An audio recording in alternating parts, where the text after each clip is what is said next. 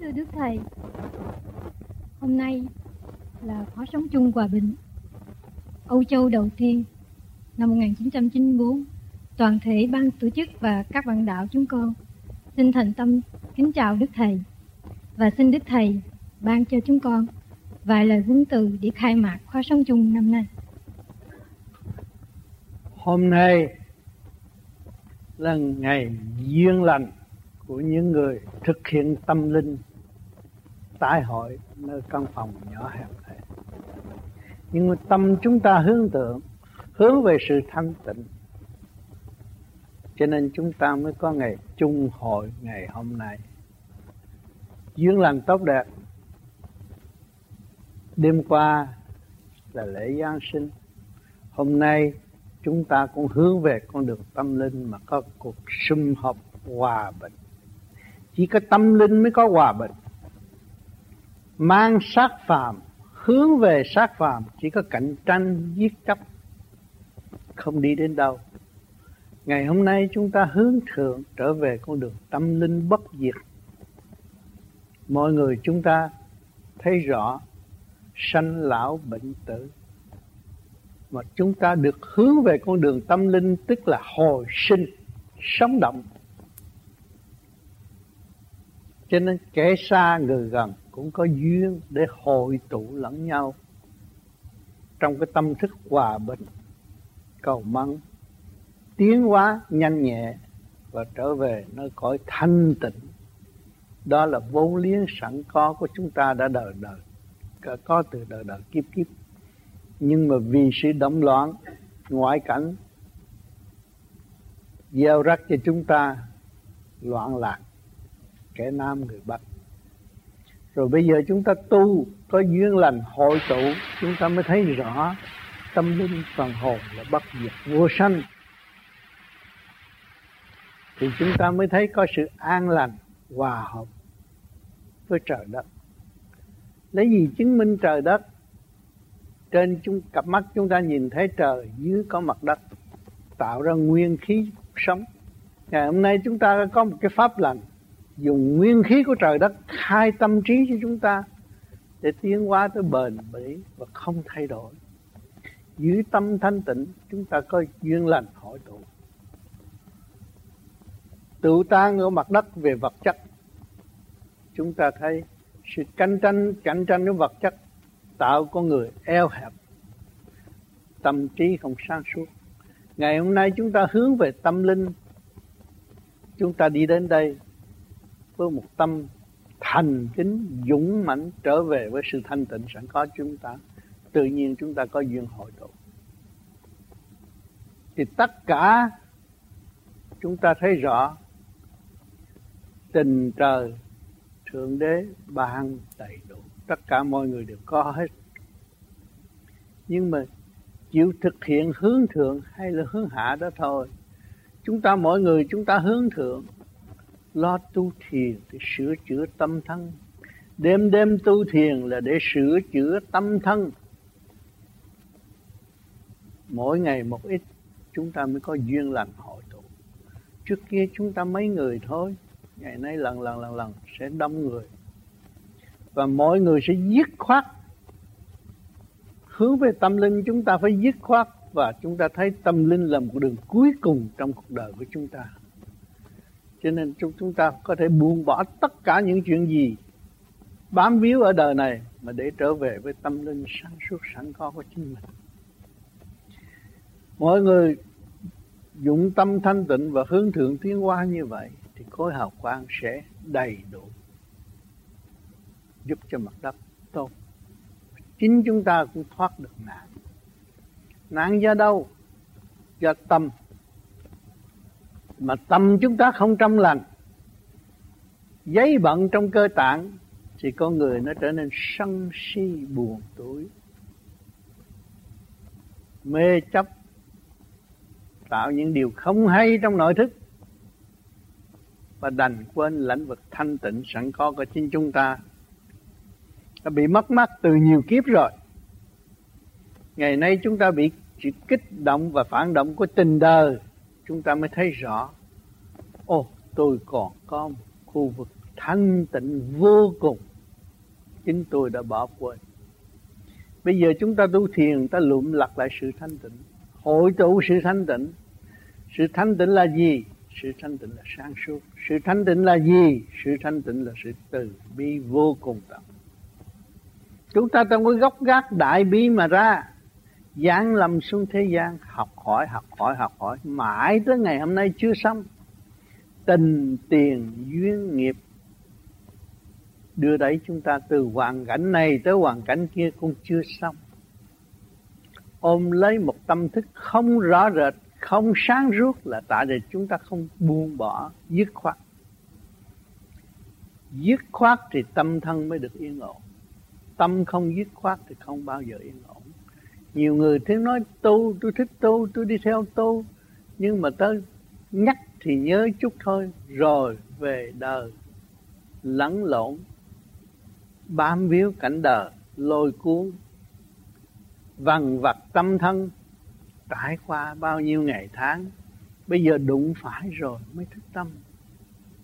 Tôi còn có lãnh vực thanh tịnh, tôi phải về nơi đó mà cấy phúc điền cho phần hồn tôi được tiến hóa nhanh nhẹ, và tôi tránh những cái cảnh tranh giành của mặt đất và tạo sự khổ cho chung, không có lợi lộc gì. Chúng ta ý thức rõ ràng, chúng ta mới dứt khoát. Khi dứt khoát rồi, chỉ đi một đường đi. Khi mà chúng ta đi một đường đi thanh tịnh và sáng suốt là giúp ta ảnh hưởng cho người kế tiếp. Thì cái khu vực thanh tịnh nó càng ngày càng lớn rộng. Mặt đất chúng ta đỡ, ở đây nó cũng sẽ được an yên. Dày công tu chừng nào, trí càng sáng, tâm càng minh. Trí sáng tâm minh mới là đúng là một con người ở mặt đất, biết trời, biết đất, tức là đại diện trời đất mà làm việc. Đại diện trời đất có luật không? Luật nhân quả là luật của trời. Chúng ta không làm những điều mà phật lòng người khác, lợi cho chúng ta mà quên người khác không được. Tất cả sự đồng tiến đồng tu. Người tu vô vi có hạnh đức nhịn nhục tối đa.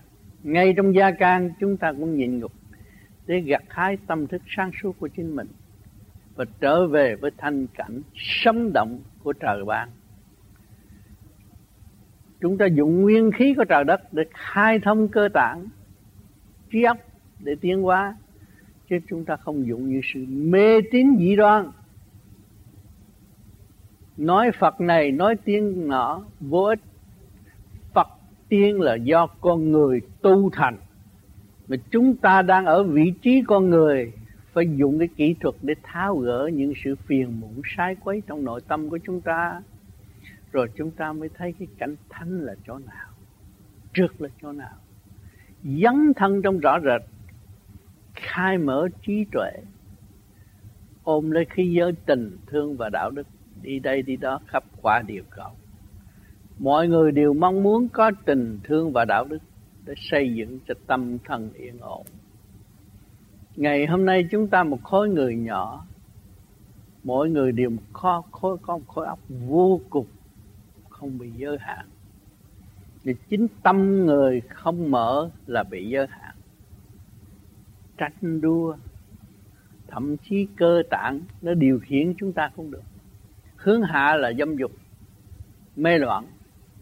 Mà một số người cũng chịu về cái giới đó, tưởng đó là hạnh phúc, không phải hạnh phúc. Sau một thời gian rồi các bạn thấy chính mình tự thức mới là hạnh phúc. Hướng về dâm loạn không phải là hạnh phúc. Trong số người chúng ta tu đây đều ở trong giới đó mà ra. Bây giờ chúng ta cố gắng tiến nữa, tháo gỡ nữa, buông bỏ nữa, thì chúng ta mới bước vào một cái cảnh thanh nhẹ tăng thế giới thiên quốc rõ rệt. Có đất là có quốc gia, có trời là có sư Phật.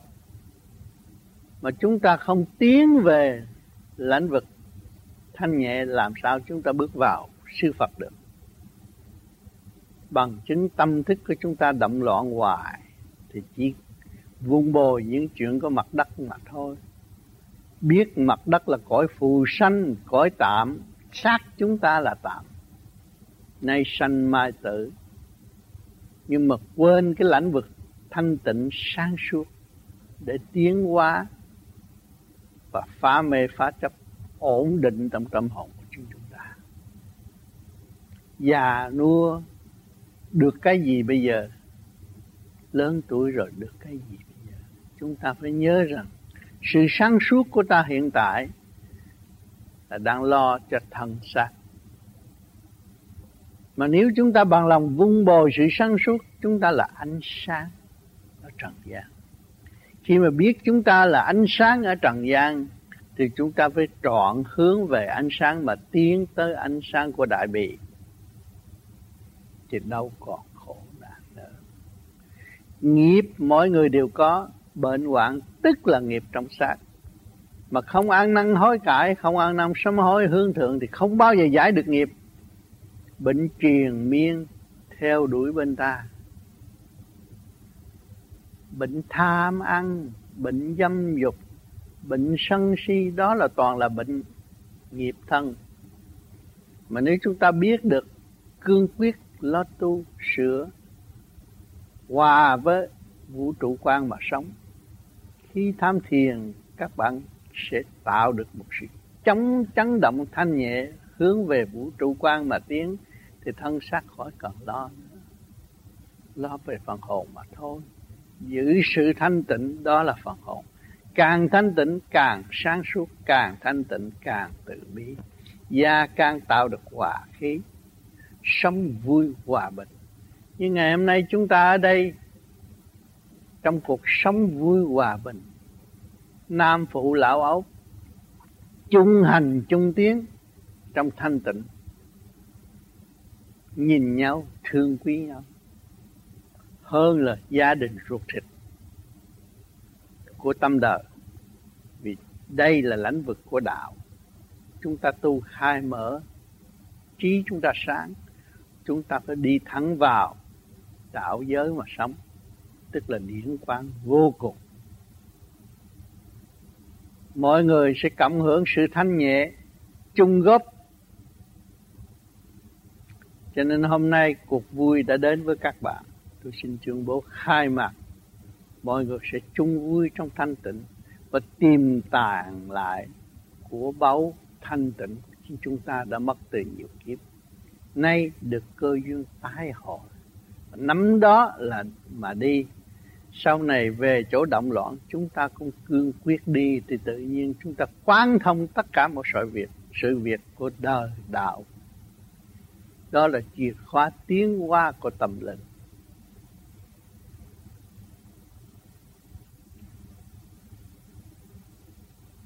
Những lời nhắn nhủ từ nãy giờ, tôi mong rồi mọi người ý thức vị trí của chính mình. Và chính mình là con người trách nhiệm đối với phần hồn. Phần hồn chúng ta càng ngày càng thanh nhẹ, là trí chúng ta càng ngày càng sáng. Thì không có gì trở ngại đến cuộc sống của chúng ta. Nếu chúng ta hướng ngoại, tranh giành mãi, từ bao nhiêu lịch sử rồi, cũng là thiếu thốn. Con người sanh sản càng ngày càng nhiều, càng thiếu lương, cảm thấy thiếu lương thực. Mà chúng ta tu thét rồi chúng ta hướng thượng, ăn cái nguyên khí điển quang rồi, vật chất chúng ta không màng thiết nhiều, thì nhân sinh có cuộc sống yên ổn trong sự đối đãi sáng suốt giữa trời đất. Tình thương và đạo đức là khí giới sắc bén nhất trong lúc này. Thiên cơ biến chuyển không ngừng nghỉ, thay đổi liền, không khí, ăn ở, những cái gì trí óc chúng ta suy nghĩ đều sai hết, đều trật hết. Chúng ta phải trung hợp để tiến hóa trở về thanh tịnh. Giới nào cũng đồng tiến hết, thiên đàng địa ngục cũng đồng tiến. trong giây phút này. Chúng ta chung hướng về thanh tịnh mà tiến.